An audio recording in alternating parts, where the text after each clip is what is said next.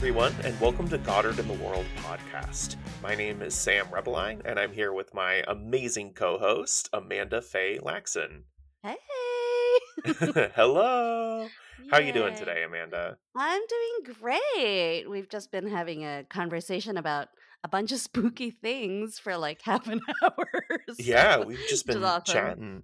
Mhm. Everything from Mastodon, the quote Mhm. unquote new Twitter, to Yep. Hannibal Lecter. It's been Yeah. a fun little chat.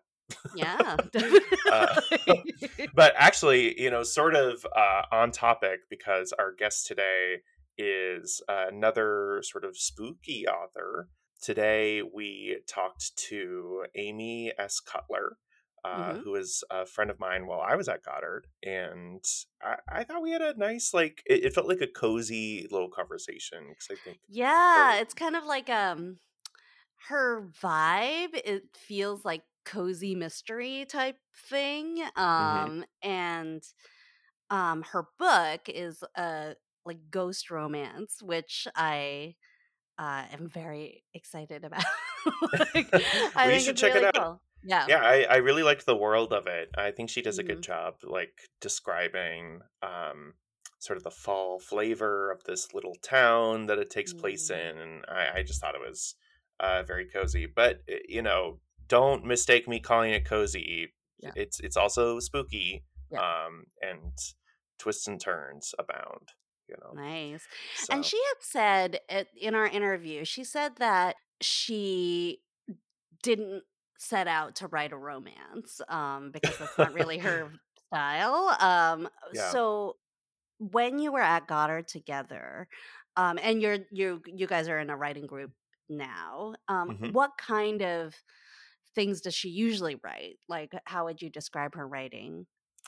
I would say, some of her short fiction tends to be a little spookier and a little more like cutthroat, Mhm. because she is such a nice person, and I think that her writing is like really effective when she uses that voice, and then Mm. whatever character is in that voice, then all of a sudden like skin someone alive. I feel like that's always really effective in Oh her work. yeah, that is like very spooky.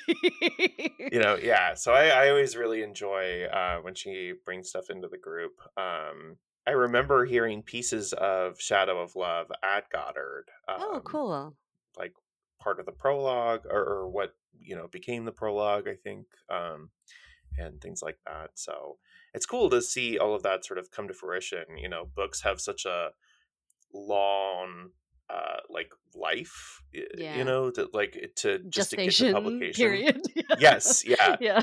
um, and so you hear something, and then like 3 years later the book is done and in print, and you're like, oh yeah, I sort of remember this from who even knows when. Yeah. So How yeah, about it's cool. how about you? Because your book is still like forthcoming. Is it? Yeah. It. I mean, are you relating to that right now? Like the long gestation period. Like, when's the Yeah. first time you read something from your book to Oh, people or from shared it? this Yeah. novel, Hmm. like almost 4 years ago at this point. Yeah. Because I So had that would the be Goddard time, right? yeah, I Or had the I was working on short stories that take place in the same world that the novel takes place in, and then I had the nightmare that inspired the novel, and so that was sort of kicking around Mm. as this undercurrent through the short stories, and then ended up becoming sort of the catalyst for the novel in the last 2 years or so. But yeah, it's a process. I got to see one of my favorite authors, Kelly Link, give a talk on writing yesterday. Nice. Um, she's great. Her book, Magic for Beginners, was a huge inspiration for me while I was at Goddard. And Oh, cool. yeah, she's really fun. But one of the questions that she got yesterday was, her book, Pretty Monsters, is the big read this year. And one of the women in the audience What what is the big read? I've You never mentioned it done it. earlier. I don't know Um, what it is. it's Yeah. it's like from and listeners, please like write into the show, tell us how I'm wrong.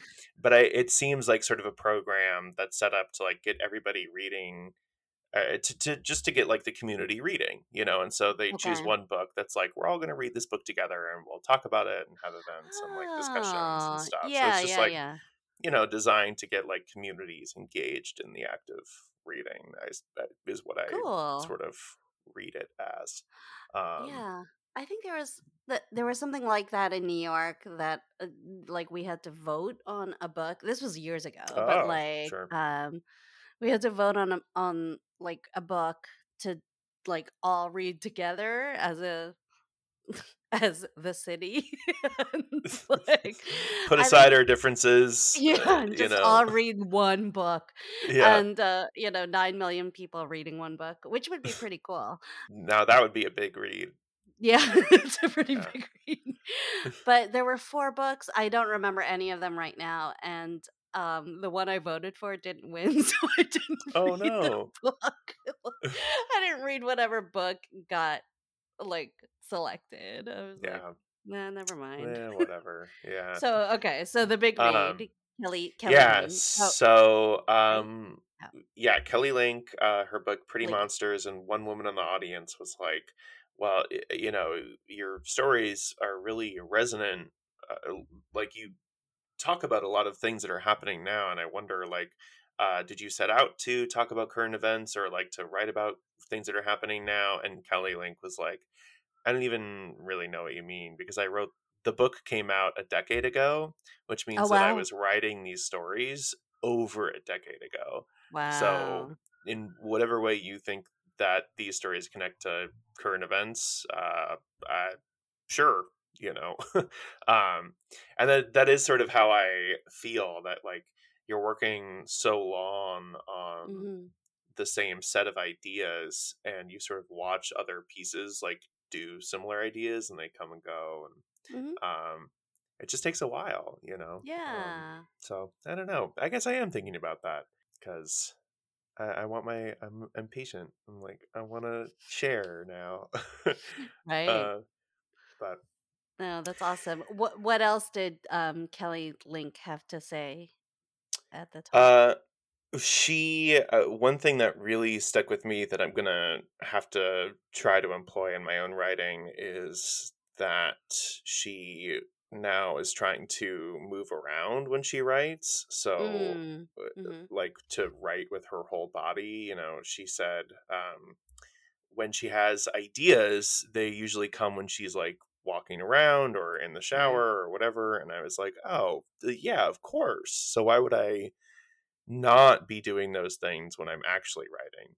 Right. If taking a walk is the thing that sparks an Yeah. idea, how do you like take a walk as you're writing? Yeah. Yeah. So I bought a standing desk and a treadmill. No. That would be um, impressive. I know. Yeah. If But I had the kind of money to like drop on that, right. But like, also like the treadmill, I don't know. Like I was writing I was trying to write in my journal the other day, and I was watching Rafa, my 9-month-old, nice. and he, of course, was interested in what I was doing and kept trying to grab my pen. and, um, and I tried to give him his own paper and his own marker and all of that, and showed him like, but he's 9 months old. He didn't care. He was just like, no, I Yeah. want your pen, and I gave him my pen, but then just got another pen. But then he wanted to have his hand on the pen that I was using, so, which is very cute. So I tried writing while like he had his hand on me, and it's pretty difficult. Like, so Yeah. yeah, so I don't know how. I mean, obviously, that's like a force that's like actively working against you, but like the treadmill and, like, typing, or Yeah, it even, seems like, tough. I don't know how you would Yeah. do that, like No, I don't know either. But I do appreciate the idea that like, when I'm sitting at my desk, and she said mhm, this, like, it's the same spot where you're answering emails and doing other right, things. So giving yourself like a specific space to be creative. Like you're not answering Yeah, emails when you're on a walk. that's true. So, Yeah. but sort of giving yourself that space, I was like, that is a good thought. Like, how do Yeah. I employ that in Sure. my own shit? Do you write by hand or do you always type? I always type. So I feel like it just like happens so fast that if I'm trying to handwrite, I can't keep up with it. Right. And then I get frustrated and I misspell things and I don't know where I am anymore. Sure.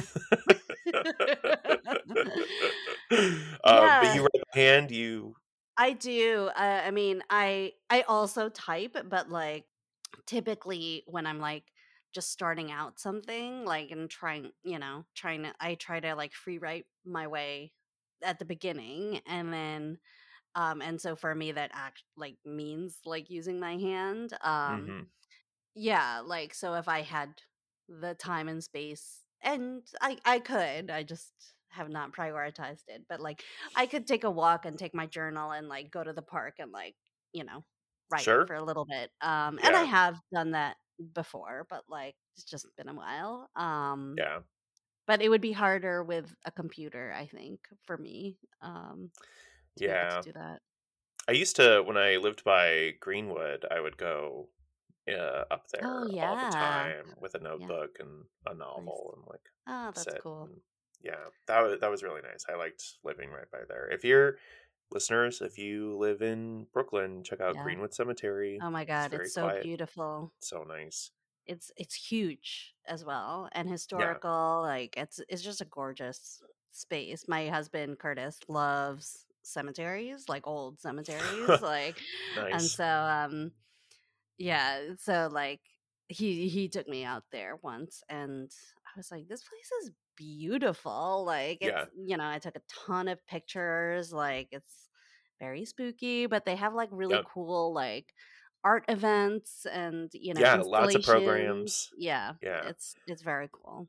I went on a like distillery tour there. Mm. So like visited graves of like famous distillers and stuff. I don't know. And then Oh. like went to everyone got on like a little trolley or whatever and went to a distillery at the end of the tour. Ah, It was fun. that's awesome. Yeah. That's awesome. Yeah, Greenwood Cemetery. It's been here for many, like, hundreds of years, I think, right? Longer Like, than that's you have, longer than most listeners. yeah, most people Yeah. here.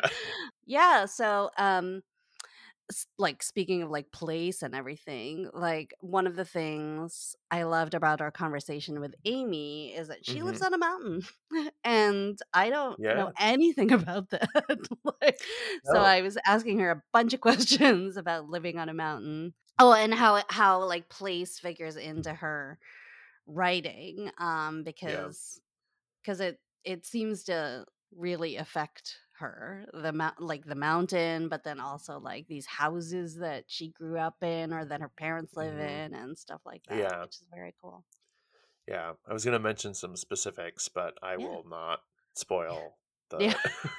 Not um, spoiling. that's Yeah. that's a good transition, actually. Mhm. Without further ado, here's our conversation with Amy S. Cutler, and here are all the things that I did not spoil for you just now. Awesome. Enjoy.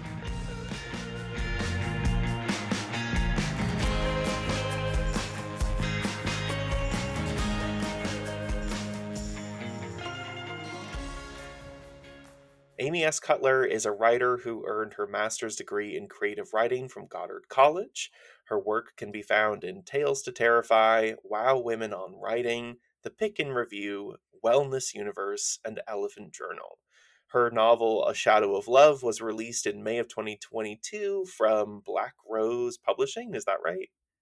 Yep. She can be contacted through amy'shippyhut.com. Welcome, Amy. Thank you. Best website name ever. I love that. Yeah, why Amy's Hippie Hut? Um, I don't know. I used to have a cute little cabin in Pennsylvania, like literally in the middle of nowhere. And I wrote there. I didn't always Mm. write there, but it was always my intention to go there and write. So even when I started writing, sometimes I would like think of the cabin, right? I would kind of put myself in there. It was like Mm. my happy place in my mind. So that became Cool. like my writing state of mind, I guess. Oh, that's Oh, cool. that's cool. Yeah. Do you still have that like mental image that you pull up like a memory palace or whatever they call it? Like, do you still go in there? Totally. Yeah, absolutely. A lot of times I write, and to me I'm sitting at the little table in my little hippie hut. That's Oh, awesome. When did you have that? We had it for about 6 years, 5 years maybe, and we just sold it last summer, Hmm. which hmm. is sad. But we actually upgraded to something with electric and water, so I'm not Ah. really too sad about it. Oh, wow, all that time and you never had electricity or Yeah. So to get there, it was like up this like goat trail, this wooden trail, and it was like really steep and rocky, and it would get washed out all the time by rain. And so when we'd get there, yeah, no water, electricity, but we had some solar battery stuff, so we had lights. But yeah, it was Wow. it was roughing it. but you like park at the bottom of the goat trail and then you have to like walk all the way up? No, we drove up. Oh, okay. I Yeah, gotcha. so we have a Jeep. So we would just take the Jeep up the bouncy trail. It was fun. Nice. It was like so much fun until it wasn't, and then it was too much. And my husband's like, we really could think about getting a cabin with electric and something Mhm. that's plowed. Driveway. Yeah. So now it's Amy's glamping hut. Yeah, exactly. Love it. Yeah. Awesome. I wonder if the quality of your writing will change in the electric with lights on, I guess. Um, Well, well, maybe not because a lot of times like I'll turn the lights off because I think like you got to be in a scary environment to write scary stuff. So I just put myself back there. Love it. Well, that feels like a great segue to my first question for you, Amy. You're talking about the importance of having a mental place to go and like a ritual to sort of have when you're entering a writing space. And you mentioned on your website that you grew up around Mount Peter, which is where you live now, right? Um, Yep. and you spent your summers dreaming up stories, which is the phrase you use on your website that I love, because I really connect to that as an only child who spent most of my summers alone in my backyard and like to do than like enjoy Yeah, stories. totally. So can you tell us more about how stories came into your life when you were little?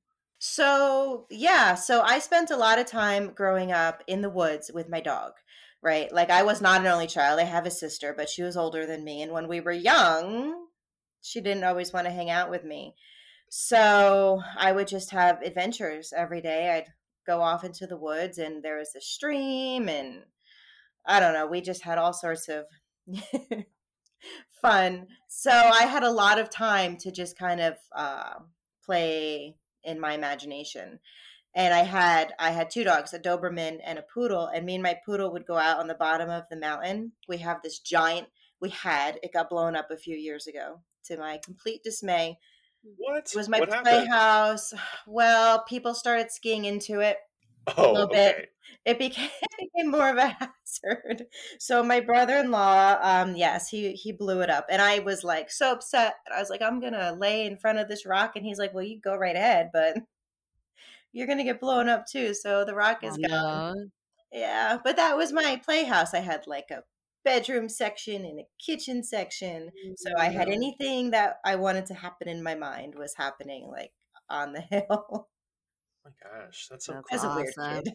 No, like to me that sounds like I don't know, Tuck Everlasting or something Oh yeah. like one of those like really lovely like in the woods stories. I didn't grow up in the woods or but for me like I grew up in Canada, but my most memorable times were in Halifax when I was like 6 years old to 9 years old, and a lot of that time I was like playing outside because the temperature is like it's pretty temperate a lot of the year, and so I don't. We would walk to school by ourselves at that age, and I don't know if kids do that now, but like, Yeah. but we would walk to school, and then coming back, my mom would like I would be super delayed coming back, and my mom would be like, "Where were you?" I'm like, "I was looking at the river," and she's like, "What river?" And one time, I think she followed me, and she saw me like just. It was like runoff from like a drain pipe, and it was just like going over Oh. these like little like this gravel path that I would take to the to the to school. So I don't know what I would do in like a that kind of environment. Like I mean, that's super rich, that kind of play space. I love it. Yeah, it was a lot of fun, and in the winter, we always had so many people around us, and then summertime came, and it was like we were alone, Mm. and that's kind of my requirement now. Once winter's over, I need to be alone, and I need Oh, to be outside. okay. Yeah, and that's when I'm my most creative for sure. So, do you feel like those seasons sort of start to shift on like an emotional level before they happen? Because, like, for me, the fall, like, sort of right now, we're just beginning to transition into fall, and that feels very exciting to me on like a weird sort of instinctual level. Because I Hmm. guess I'm like, oh, new school year, like new Mhm. me, I get a new haircut, even though I'm like not starting school or anything. Um, but do you feel that when you start to feel your creativity shift with the seasons? Oh yeah, definitely. Around October is when we start getting busy to prep for the mountain. So it's kind of like that same. It's that smell in the air and the crispness, and that's when we start. That's when my brain starts switching from like life is great to now it's time to go. Do serious work. Mm. Um, and that's when my creativity kind of starts to slide. Although I do try and stay in the game as much as I can. Mm. W- so when you say your creativity starts to slide, and like the prep for the mountain, I don't live on. I've never lived on a mountain. So what? First of all, what is that prep? What does that prep look like, and how does the creativity sliding, like, how does that look as well? Right. So, we're a ski area, and as soon as it starts to get cold, people start thinking about skiing. So it's like when we bring in a lot of our staff, and we have meetings almost every day to talk about our pricing and what we Oh, have to do to open and all the changes and marketing. So everything starts like gearing up to open, and then we become so hyper focused on winter. It takes up a lot of space in my brain. your day job is at a ski lodge or ski area. Yes. Yeah. Okay, Yeah. so that's yeah. So I can see how the administrative self would take over Right. time, right? Yes, it's But like trying to use both sides of your brain at the same time. but does it feed into your writing at the same time as well? I mean, you must meet so many people who give you ideas for characters. Is just one Mm. example. Like, Oh my gosh, yeah, all winter long. I'm like, "Oh, that guy would make a good story." And I'll just talk to people Oh, and I'm like, nice. "So, tell me more." And I just kind of like try and remember like little things, just little even cool mannerisms about people that I meet. mm. Kind of hold on to them for when I'm ready to explore them. Mm, And I love does that. that give you a good sense about people too? Like, can you kind of tell, oh, this guy's gonna be trouble for the mountain, or this Oh woman yeah. seems cool? Yeah, and we've been doing this so long that we can get a read on people pretty quickly. How long have you Mm. been doing it? Since I was born. Oh, wow. So yeah, so my parents bought the mountain, I don't know, 2, 3 years before I was born, and we live here. So Oh, I grew wow. up here. Yeah, so I was working from the as soon as we were like old enough to see the tables, we were washing the tables. Oh, Ah, okay, okay. How has the mountain ever fed into your like appeared in your work, I guess? I wrote one short story about there used to be a prison down the street, and they used to have people break out, and they would break out and they would come right here because we're the closest route to New York City. They would come up over the mountain. My God. So I wrote one Wow. short story about somebody, breaking out of prison and coming and like murdering people. But after that, people always say to me that they want me to write stuff about the mountain, but it's so like close that I would either have no friends or family, Right. right? Even if it's fiction, Right. because your Yeah. life bleeds into your fiction. So course. I try and stay away. But Mhm. I'm sure the people do appear in the stories. Mhm. Do you get pushback like that against your writing? I mean, I just read A Shadow of Love and I thought it was great. Thanks. But there are so many spooky things in there. Like, do you get a sense that people are spooked by you because of what you write ever? Oh yeah. People, yes. Tell me Especially more. the people that work here. And I'm close to a lot of people here, so they read my stories and then they like pass them around, and I'll always know when somebody read something that I wrote that's creepy because I'll walk in the office and they'll be like, "Hello." So What is funny. that like? Does that bother you at all? I mean, that always sort of gets under my skin when I get that from folks. Oh, no. I'd rather them think I'm a little bit weird, because then just think that I'm like their boss, right? Or that like all I care about is work. Like it kind of lets us connect a little bit on something other than work. Mm. So Hmm. it doesn't, it doesn't bother me. I like it. They can think I'm weird. It's Yeah, okay. feel a little eccentric or aloof Yeah, boss. yeah, right. And that way, if I act weird, they're just like, oh, whatever. Yeah. Yeah. That is nice. That's a nice like buffer to have, I Right. suppose. Yeah. Yeah. It's a nice buffer. It's, yeah, just, it gives us something that we can discuss that's not, about skiing, which Mm. helps a lot. Did you write a lot when you were a kid growing up on the mountain? I wrote a lot. So it was a weird life being really busy in the winter and having all these people around, but that weren't necessarily my friends, right? So it's like all these people around, but no one necessarily real close. And then like silence in the summer.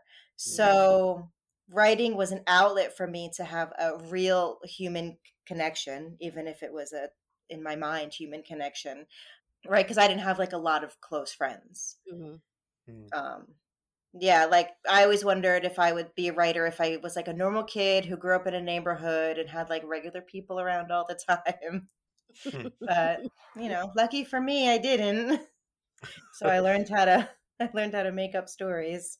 Well, Mm. and when did you begin like doing things with your stories, Because I also grew up writing stories, but then they would just like sit in my house. It wasn't until like after college that I started to be like, okay, so how do I actually like submit these to magazines and things like that? So when did that outlet become something that you were like, oh, I actually want to do this? Yeah, I would say it was after I graduated from Goddard, or even when I was in Hmm. school, because I mean, like, stupid me, I never realized how many journals there were, right? Like online and physical. Like, I didn't know. I didn't know about a lot of the podcasts and stuff.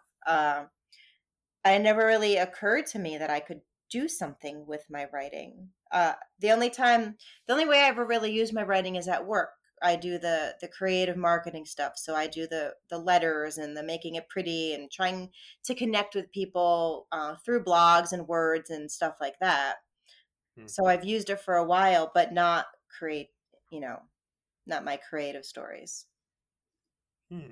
Mm. That's interesting. So then how did you end up at Goddard? If it wasn't until Oh, after you left that you were like, right. Um, so I've always known that I wanted to be an author, but I never really like that was something I was going to do, later when I retired, when I'm 140, when I'm out yeah, of you this write your business, memoirs and whatever. Yeah. Right. right? But like you start getting older, and it's like, well, like, is this really all that there is for me in life? So and my cousin, he went to school and got his master's degree in creative writing. I couldn't tell you where he went. He wrote a book, he had it published. And I was like, that's really cool. And then I was just like walking through my house one day and I'm like, I'm going to go to school. Why wouldn't I go to school? Because it'll force me to finish a book, right? That's all I ever need. I start, and I mean, I'm like a serial starter. I start so many things and I don't finish them, and I need to be accountable. So I just had this like epiphany. I went on my phone. Goddard was one of the first schools that I found. And just by the looks of it, right? Like that old school kind of feel, I was like, oh, that's where I'm going. Wow. Did it feel kind of familiar to you in a way? Like what was it that you saw in like on the website or whatever that like you felt connected to? Yeah, it just felt very comfortable. Mm. I love Vermont. I went to college in Vermont, Green Mountain College, which Oh, has okay. sadly just closed a few years ago. Oh. So yeah, really sad. So I love Vermont. I love it up there. I love, the trees and the nature and like the expanse of everything. And then Goddard is in Vermont, and like just the grounds. I just felt Yeah. comfortable. Like I felt comfortable there right away. Wow. So what was your first experience stepping onto campus like? You said you loved it right away, but what was that? I don't know. What did it feel like? It was scary. My first semester was in the winter, so I was leaving all my children to fend for themselves, which was hard for me. And I left really late because I was at work. I had to finish payroll before I left. So it was snowing. It took me like 8 hours to get there. I got there so late, and it was snow everywhere, and I didn't know where to go, right? Because you think you're going to get there in the daylight. So I didn't really do a lot of research, like where to go. I mean, who does? So I ended up like walking in the back, and I was like, where in the heck am I? And then I check in, and they give me my key, and I was put in, I don't remember the name of where I stayed, but it was not where everyone else stayed. It was like over by itself. Wasn't in the main dorm, and I was the only person there that night because everyone Oh, else would have God. gotten there the next day, and I was so freaking scared because obviously it's haunted, and I was just like, oh my God, like, A, what have I done? And B, this is so freaking cool. So I knew it would be a good creative experience Yeah. regardless of how the rest of it played out. And That's awesome. we've talked about ghosts before, you and I. So Amy and I overlapped, I think, by 2 semesters, because that Okay. was winter of 2019 or 2018. Is that when you I started? think so, yeah. Okay. That could Okay. be right. All right. So we overlapped by 3 semesters. Not that neither here nor there, but we've talked a lot about ghosts, you and I, and you're like, oh, Goddard is clearly haunted, which I absolutely agree with. But I know that you also have so many other ghost stories from before Goddard and since. So can you tell us more about your experiences with, I guess, sort of spooky things and ghosts in general, and how that started to enter your writing? Yeah. So it started when I was really young. When I was a little, I don't know how old I was. I don't know, say 8, 9. My dog died. So she was, forget I said that. When I was like 8, I had a poodle, my best friend, and I had a dream one night. She came to me in my dream, and she says, you need to come with me. She was talking to me, and she brought me down to the horse barn. We had a horse, and she brought me to the horse, and she said, be careful. That was it. Couple days later, the horse kicked the dog and killed her. So that was like my Oh first my God. like scared the crap out of me experience. And then I don't know, like within that year, she started appearing. She would be in our living room, which was at the mountain, like kind of sitting in front of these French doors. And I saw her one night, my sister, my uncle, my aunt, like so many people have seen her just like sitting, just sitting there watching. And then fast forward to when I was in high school, my best friend came to pick me up, and I had another poodle by then. And he says to me, oh, well, you have to let Angel in. Angel's still outside. I was like, no, Angel's right here. So he saw her. And then way upstate at my parents' house where the book takes place, which is 5 hours upstate, one night I was laying in my bed, and we have I have twin beds in that room, and I woke up in the morning and there was in the next bed there was like a nice little poodle print in the pillow, right? And but my dog was in her box that night. Like she slept in her box that night. So just like she kind Oh. of followed me around for a long time. Wow. She Mm. would appear in nightmares. I would have nightmares that her and my current poodle were like talking to me, just but I was always really scared. It was like a really scary thing that they were both there.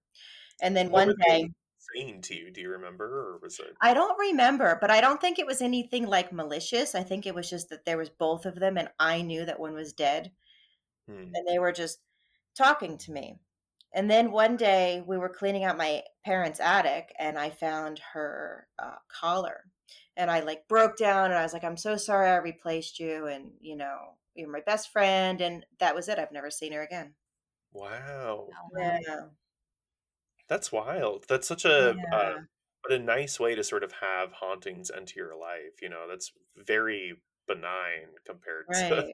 like a ghost story that you could have. But you have, I think, less benign stories as well, right? Yeah. So my parents' house upstate, it's 100% haunted. And doesn't bother them, right? Like they don't really have any encounters. Or they do and they just don't say anything to me.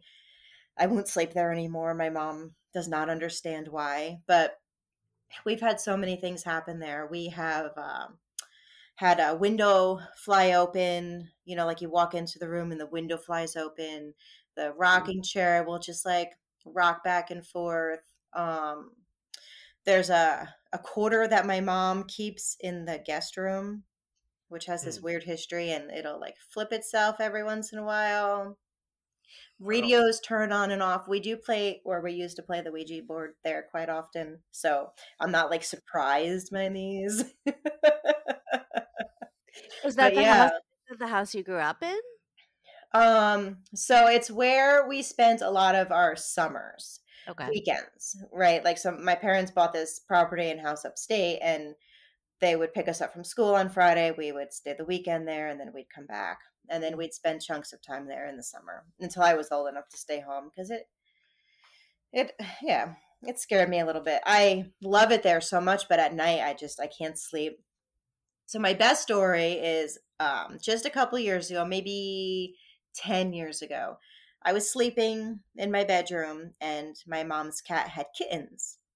So the kittens are really annoying, right? And they meow half the night. So I hear the Oh. kittens downstairs meowing, and then I hear a lady, I thought it was my mom, go to the kittens and like shush them, and oh, it's okay. The kittens quieted down. I was like, oh, thank God. Well, in the morning, I was like, oh my God, the kittens were so annoying last night. My mom was like, what are you talking about? She didn't get up to take care of the kittens. And I was like, all right, I'm not sleeping here anymore. Man, that is crazy. And so I imagine that, like, of course, that sort of story creeps into your writing because you're like, like you said, an outlet to sort of get it out, right? Yes. Yeah, totally. And then sometimes it just helps you make sense of things, even if you're just making it up, right? It helps your brain to make sense of things. And then, you get to do a lot of research. I research everything, even if it doesn't appear. So, I try to make it kind of correct as much as it can be. It's ghost story. Yeah. So is Shadow of Love, did you start working on that at Goddard? I had the idea for it before Goddard. I maybe had like a piece of the first chapter written, Okay. but I never intended to write a love story. I Hmm. don't like love stories. I can't stand them. They're good. And right, so when I first was writing it, it was just supposed to be a scary story about the house. And then it turned into what it turned into. So can you tell us more about that evolution? Like, what was the seed for the story originally? Like, where did that first little bit of the first chapter come from before Goddard? And how did it evolve into like, and it's funny because like I said, I just read it and there were so many scenes, especially near the end, when I was like, wow, Amy must really like loves this, feels really well done. So she must really know this type of story. Wow.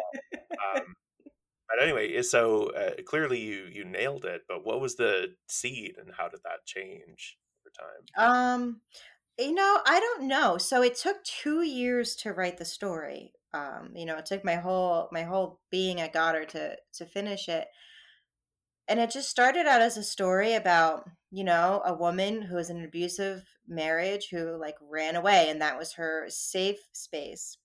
And I guess to me, that makes sense, right? That you would go into a haunted house as a safe space. But at the same time, I had just gotten divorced. So I'm, like I say, like my dad read it and he's up, he's was upset and he thought that it was like my story. And I said, no, it's not my story. It's fiction. But probably a lot of Annabelle was me in the beginning, and then it morphed, into she's her own person. But I'm sure in the beginning I Wow. was she. And then when did that start to shift at Goddard? Like, what was it about Goddard that helped that story evolve? It was probably a lot of getting feedback from, our advisors. Like John was my advisor most of the time. And he gave me such great feedback that he would just kind of let me see where the story was going without telling me where to put the story. Mm. And he just like planted these little seeds in me. And then I think it was just being there, right? Because like to me, it was haunted and kind of like a spirit's place, so it would let me sit more in there with the spirits and make it more about ghosts and afterlife, and what could possibly happen. Hmm. That's interesting. Did you have a sort of spiritual experience at Goddard? Yes, so there was this one building, I can't remember any of the buildings names, but it was where it's like down the path. I don't know. It was one of the buildings in Goddard. And I remember being there really late at night. And I think Lisa might have been with me. And it was just a weird, right? There was like stair creaking, um, just like this weird kind of energy shift. And it was like, yeah, we need to just get out of here pretty quickly, right? Like that. You can just tell when you get that energy kind of change. And then I Right. always wanted to go back in at night because I knew they didn't lock it, but I couldn't find anyone to go with me at that time. Oh no, I would have gone. I know now. Sam, have you talked about like feeling haunted? Like, did you have like any haunting stories at Goddard? Yeah, actually, one of my favorite ghost stories, there's not a ghost in it at all. But the night after my cohort graduated, Mm. there was a guy named Campbell in my cohort, and the protagonist of my first novel's name is Campbell, but there's no relation. Mhm. I just think it's a nice name. Mhm. um, but he like sort of went for a walk by himself around the campus, and there's that one building. I Were you on the Vermont campus, Amanda? Yeah, yeah. Okay, But so you I know don't the remember the names of most of the buildings either. but you know But go the ahead. music room, that Yeah, building, the like music building, yeah, with the yeah, fire in the back, yeah, yes, yeah, yeah, and the walls are covered with with graffiti. I think yeah. not anymore, actually, but I think they What? might have painted it, That's but sad.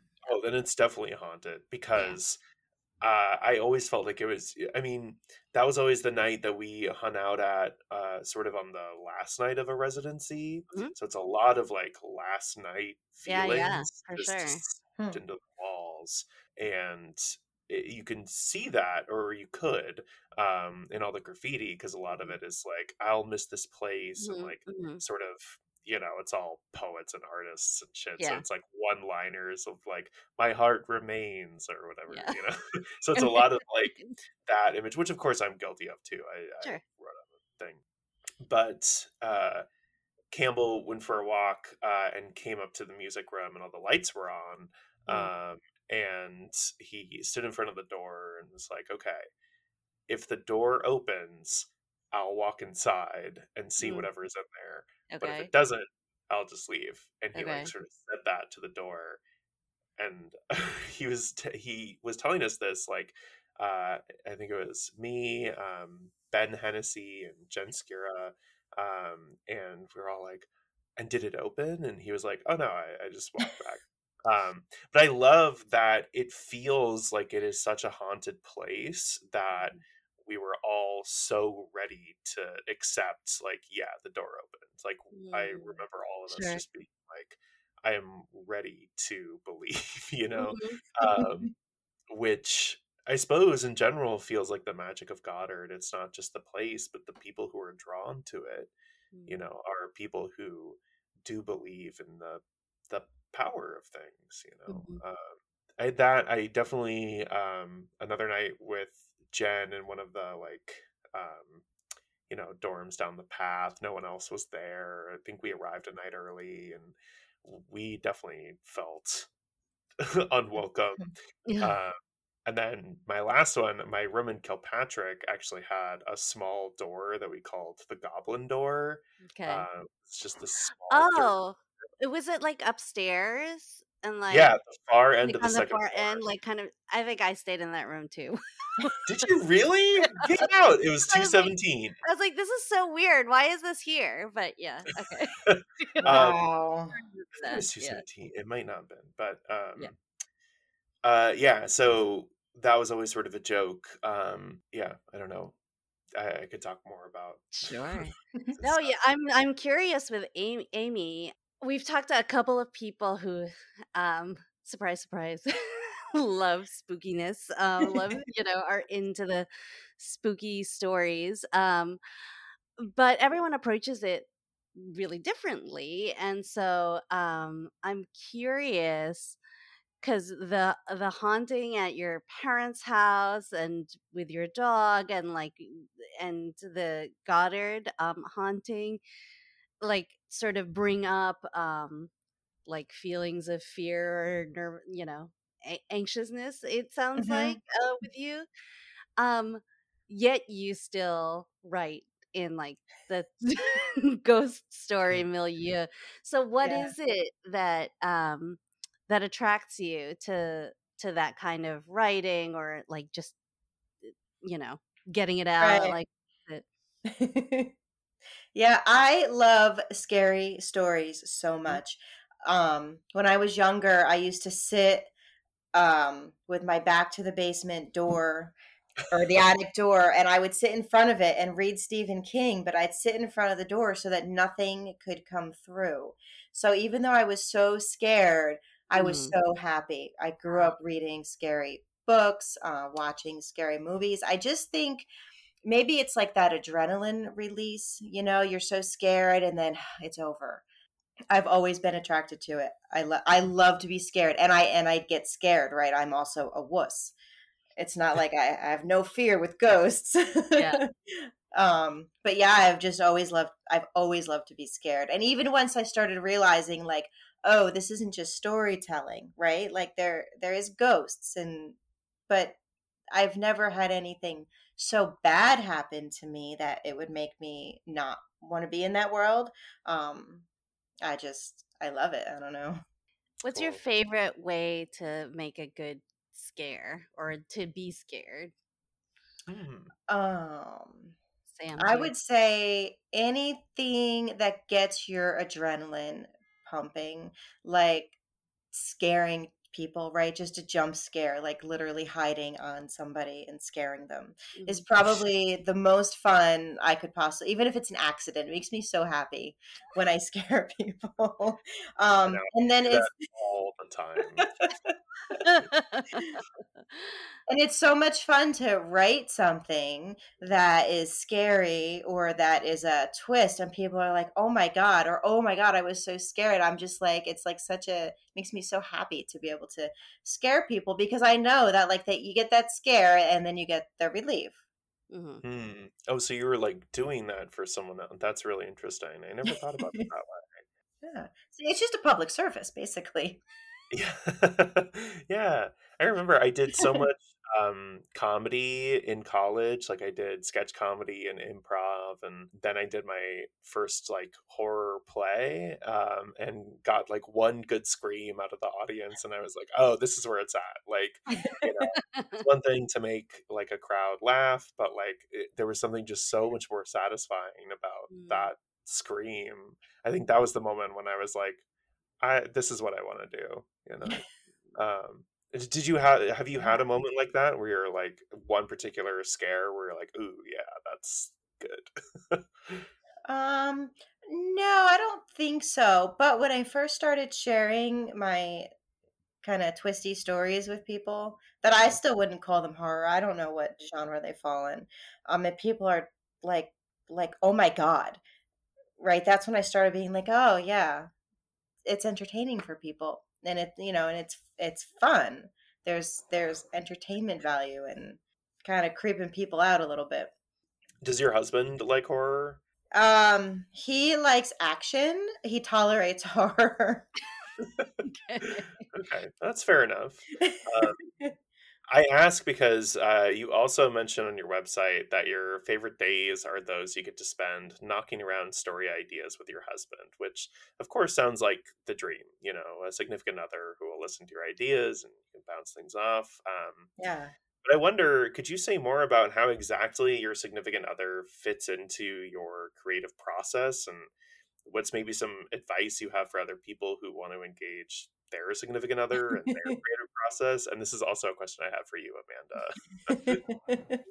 Yeah, so we have a lot of fun. He first of all, he reads everything. I call him my editor. He reads everything I write, and he just gets such a kick out of finding my mistakes. But beyond that, like we'll just be driving somewhere, right? Like I'll pass a field and I'll be like, "Oh my God, what if, this happened in the field?" And he's like, "Well, and then what if this happened?" And then he'll ask me questions, and then like we'll start to develop this whole story. Mm. So if we're in the car together on a 4-hour trip upstate, we can like write a whole story in our heads. Now we get there and he's like, write that down. I'm like, yeah, I'm going to write that down. And then I usually forget to write it down. And then another thing we do is when I was doing my teaching practicum for Goddard, I was doing these character profile sheets and I showed it to him and he's like, "Oh, I want to fill one of these out." So together we just like sat down and filled out a bunch of character profile sheets, which was so much fun Mm, because then like he got to see the technical side of it. It's not just a person with a blue shirt, right? Like there's all these different things you have to give somebody. And then we started doing that a little bit more, which is super fun because now when we like make up our stories, they have all these details. Mm. Um, but it's really useful for me because if I'm writing something, I'm write really tight. I like to write short stories, but I want to write novels. So I often, need more words. And he's like, "Well, what kind of car were they driving? Right? What did their house look like?" So it became super helpful for me, which just started out as like a game. yeah, Yeah. that's. I feel like that's sort of become a shorthand in our writing group. Amy and I are in a writing group together, where we say like, "Oh, did you say what time of day it was? Like, did you say if it was day or night?" It's just sort of a nice shorthand for like, do you have all the details in there that you could, or Yes. Mm. um, but what about you, Amanda? Me? Like, yeah, does Curtis help you with poems or? So I am very shy about sharing my writing, or I'm trying to get better. But over the pandemic, I joined a writers group that's like for like theater, and so I started writing those, like monologues and scenes, and I've been like Cool. you know interested in theater for a long time. I thought that's what I was going to do in college or like afterwards, and that didn't happen. But but I've loved theater like really long time, and so yeah, so I started doing that, and so like yeah, more recently that writing I've like shown Curtis, my husband, in like raw forms, and he's been very supportive, and it's cool. Like he's just like excited that I was writing, and he was also in theater, and didn't end up doing that as a career, but we both have like a like a love for that format and education in that format as well. Yeah, so he's like really supportive about like the different plays that I wrote over, like, that I presented over Zoom during the pandemic. And then this last play that I've been like kicking around in my brain, and a few pages, maybe like 5 pages.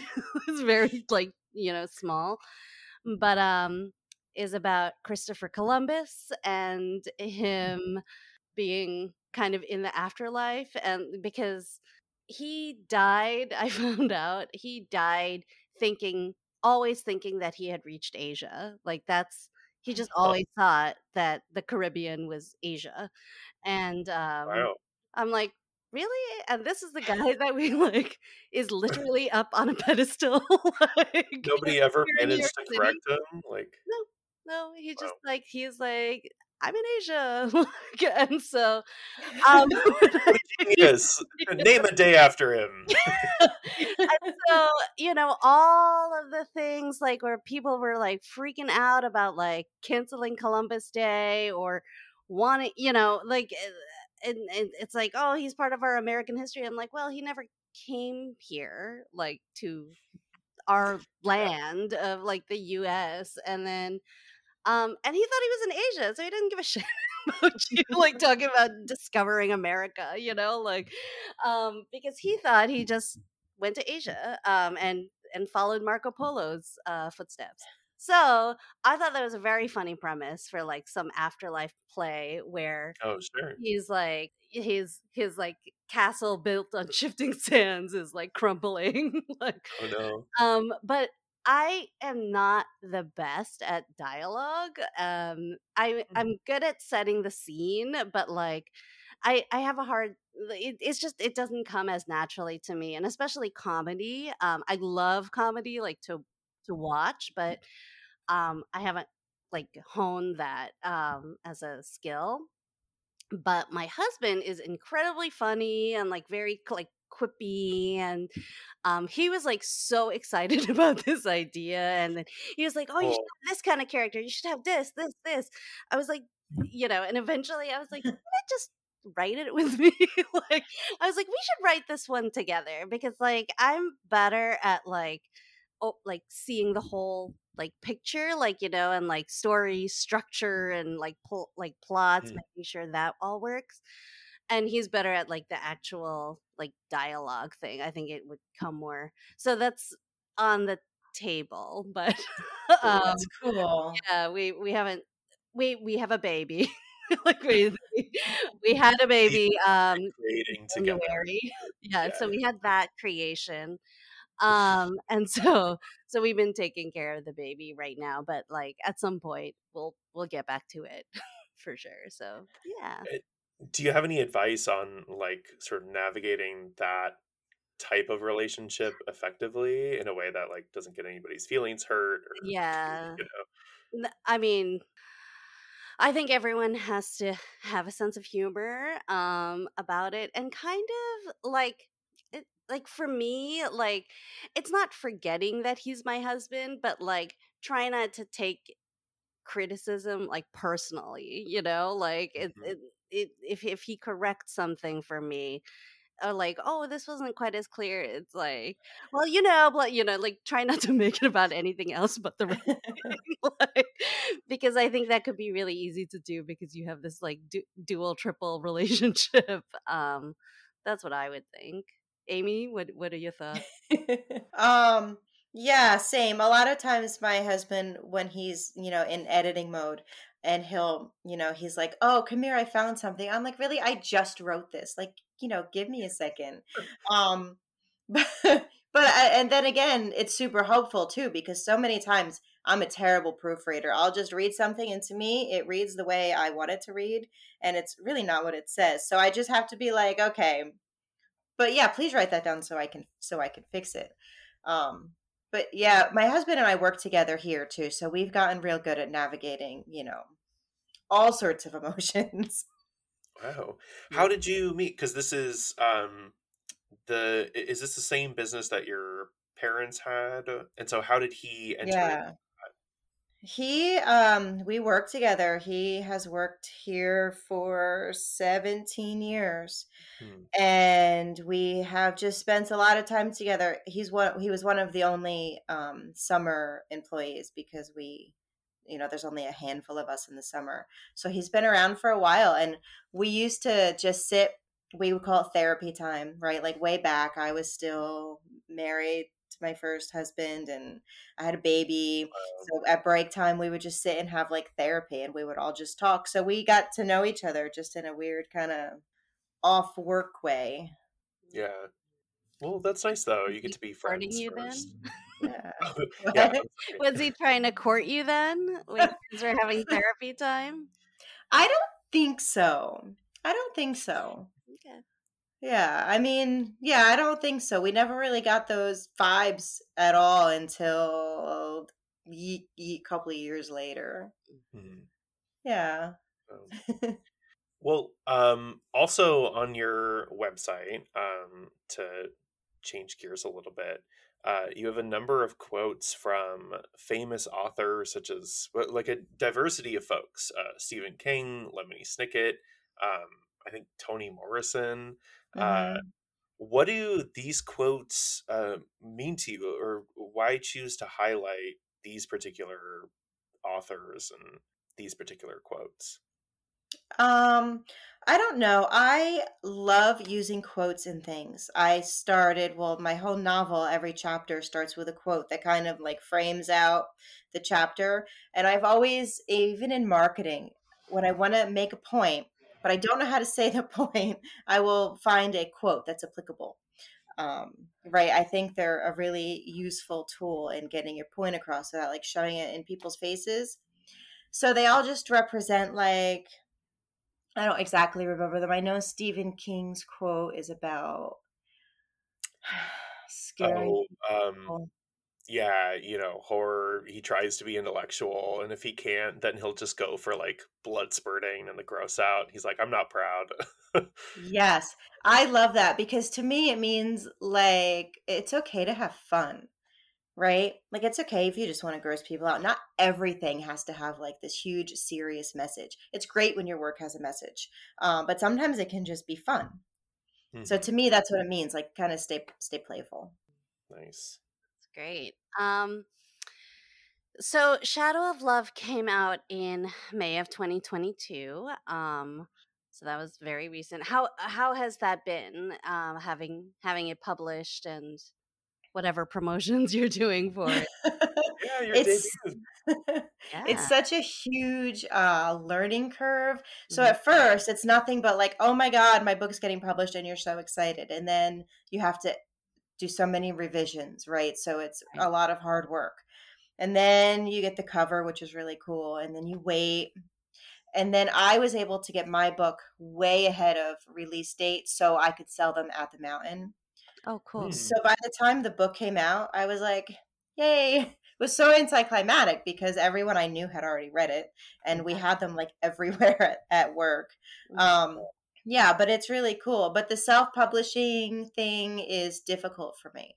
Mhm. Not good at talking up my own work. Like I'm really good at talking about my business, right? And Mhm. Hmm. skiing, but not necessarily about me personally. So I'm kind of learning how to navigate. Like sometimes I'll go through a whole week and other people will be like, "Oh, well, don't forget to mention that book you wrote." I'm like, "Oh yeah, I wrote a book." It's hard. But I guess it's just a learning curve. Like I've learned, about doing Amazon ads and Facebook ads and Hmm. bringing your books to all the libraries, and it's a lot of work, especially with a small publisher, because we're supposed to take a lot of that on ourselves. Mhm. And how did you connect with them? Basically, I sent out query letters to, I don't know, 50 people, agents and publishers, and, some got back to me. They all take a while, but some got back to me. But they were the first ones that were like, yes, we would love to publish your book. And that was that. Mm. Cool. Yeah. That's Okay, great. And this was your thesis, right? Or this grew out of your thesis. Yes. How else or how else has Goddard sort of affected your life since you graduated? I mean, I know you stay in touch with a couple people, um, Hmm. but I guess I feel like those supernatural experiences we were talking about, like, must have helped lead you to Goddard, because that was one of the things you said, right? That it feels sort of Right. comfortably haunted. Yeah. Um, Hmm. has Goddard helped lead to other experiences like that, like sort of the reverse of that? Um, I think what Goddard did, besides giving me people like you guys, right, and now with the writing group, which helps me, it helps me to continue to write and to remember that I'm a writer. Um, but being there has shown me that there's a different, there's more out there maybe than I was used to seeing every day. You know, you get used to your life being a certain way, and then all of a sudden you see a different path. So it showed me that there is a different path. Um, there's a different way of life. I've never really been around just a group of writers, and it was so cool. I was like, oh, like these are my people. Yeah. And it was hard then to leave, to leave and to come back, and you're thrown back into this working world. But it did show me that there is a different life. So I don't know, sometimes that's a hard thing because, this is my life. And then you're looking at something else, but then you kind of think, okay, how can I mesh them together? How can I remember that I'm a writer while I'm at work? And how can I remember that I run a business while I'm writing? I have to keep that healthy balance. So how does remembering that you're a writer help you while you're at work? How does that sort of change your perspective about the mountain? It helps me to see that, to get out of my box, because for so long I was focused on one thing, right? And it was just my business, skiing, snowboarding, tubing, like that was my whole life. And you become, obsessive about it. Like that's all you see, that's all you talk about. But now, not that those things don't matter, but I kind of relax around like big issues, customer issues, things, the weather, because I also have writing. It's taking up more and more space in my brain, which I think is maybe helping me to be a better leader to my people, because it's not all about work all the time. Mm. And when you can see that, it doesn't mean that you're not working or trying to do a good job. But if you remember that it's about connecting with people, it doesn't matter if you're writing or if you're talking about your business, it's kind of all the same. Mm, And it helps you, I think, connect with people. mm. That's really cool. That's really interesting. I like that a lot. Yeah, I love that. Like I love that I mean it sounds like after you gave yourself space to be a writer, it's like it's what I talk about like when people ask like, "Oh, why did you know I studied humanities in my undergrad and there's all this like argument about like college and like why should people study the arts?" And to me, it's always like, duh. Obviously, it makes you a better human.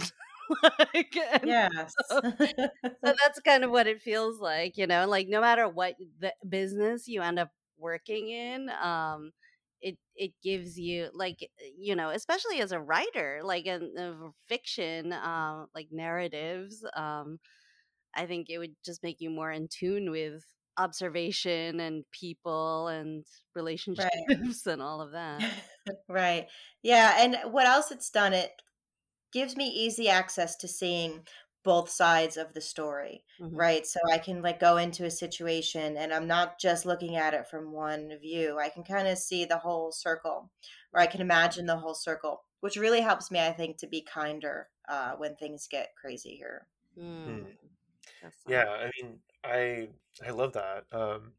It makes me think of my 12th grade English teacher would always say that we read literature when he was like, sort of arguing to parents' night, like why his class mattered. Because he had a lot of parents who were like, well, why should my son care about this instead of math or whatever. okay. Um, so you'd always say we read literature to explore human truths and to sort of cultivate an understanding about these questions that seem to have followed us for centuries, like what is love, or and art in general tries to provide some sort of insight into that. Even if it's something that you're just doing for fun, there always seems to be an element of insight even into like yourself, like even stories that I've written for just fun, I've looked at later and been like, oh, I guess this was like a thing that I wanted to say or was working through. So it's interesting hearing you talk about how that fits into your own life. Yeah. Well, we've had you come through the summer, so this was like your creative time, right? Like before the mountain starts getting busy again. So what have you been Right. working on this past summer? So as Sam knows, I have started probably 6 novels because I brought all of them to our writing group. Mhm. They're all great so And far. I'm intrigued by it. Oh, that's awesome. Write them all. So I love, the beginnings. It's like a new relationship, and then like there's something else shiny in it. I was having a really hard time focusing just in my personal life. Sometimes it's really hard to focus. And then I finally settled on this story that kind of it sits in the same energy that I'm living in right now, and it kind of answers questions that I'm having, like what is my purpose in life kind of stuff. It's a story about reincarnation. Oh, okay. So it feels like a lot heavier than my last story, but I am in it now. Like that's the one. So Okay. whenever I sit down to work, that's the one I'm working on, and I'm on chapter Aw. 6, which isn't like mind blowing, but Hey, it's that's decent. pretty good. Yeah. Great. That sounds good to Yeah. me. Yeah. Have you read pages from this, Sam, or heard pages from it? I think so. This is the one you've brought in a couple chapters of. I brought in a couple chapters. Yeah. Okay. Yeah, I think you've heard the first chapter, maybe the second. I'm not sure. Okay. Yeah. Well, I'm excited to hear more. It sounds great. Yeah, you have to go back to writer's group before the season starts. I know. When does your season start? It depends on the weather. It can be as early as Thanksgiving and as late as like Christmas. Last year was super late. It was like after Christmas, which was it's Wow. scary in the ski business to not have snow on Christmas. But it's usually like mid-December. Okay. Okay. Yeah. Cool. Mhm. So, Mount Peter, if you're looking for somewhere to ski, dear listeners, Mount Peter is the place. Yeah. Do you have a website for Mount Peter? We do. It's just mtpeter.com. Okay. Yep. Awesome. Nice and simple. Yeah. Yeah, we'll Yeah. plug that. Why not? Do you have anything? I know I asked you this before we started recording, but do you have anything that you want to plug that's coming up anytime in the next few months, or any last thoughts before we close up? Well, I guess I would want to plug just A Shadow of Love Yes. or visiting Where can people buy it? amy'shippiehelp.com. So it's on Amazon, Barnes and Noble. Great. Yeah.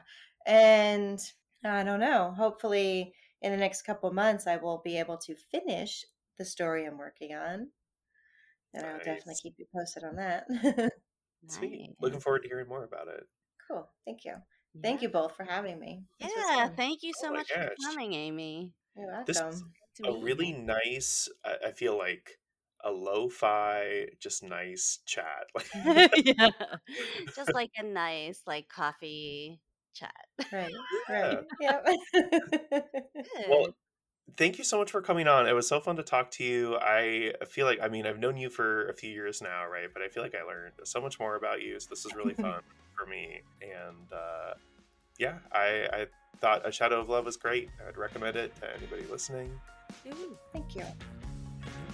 Awesome. Thank you so much. thank you.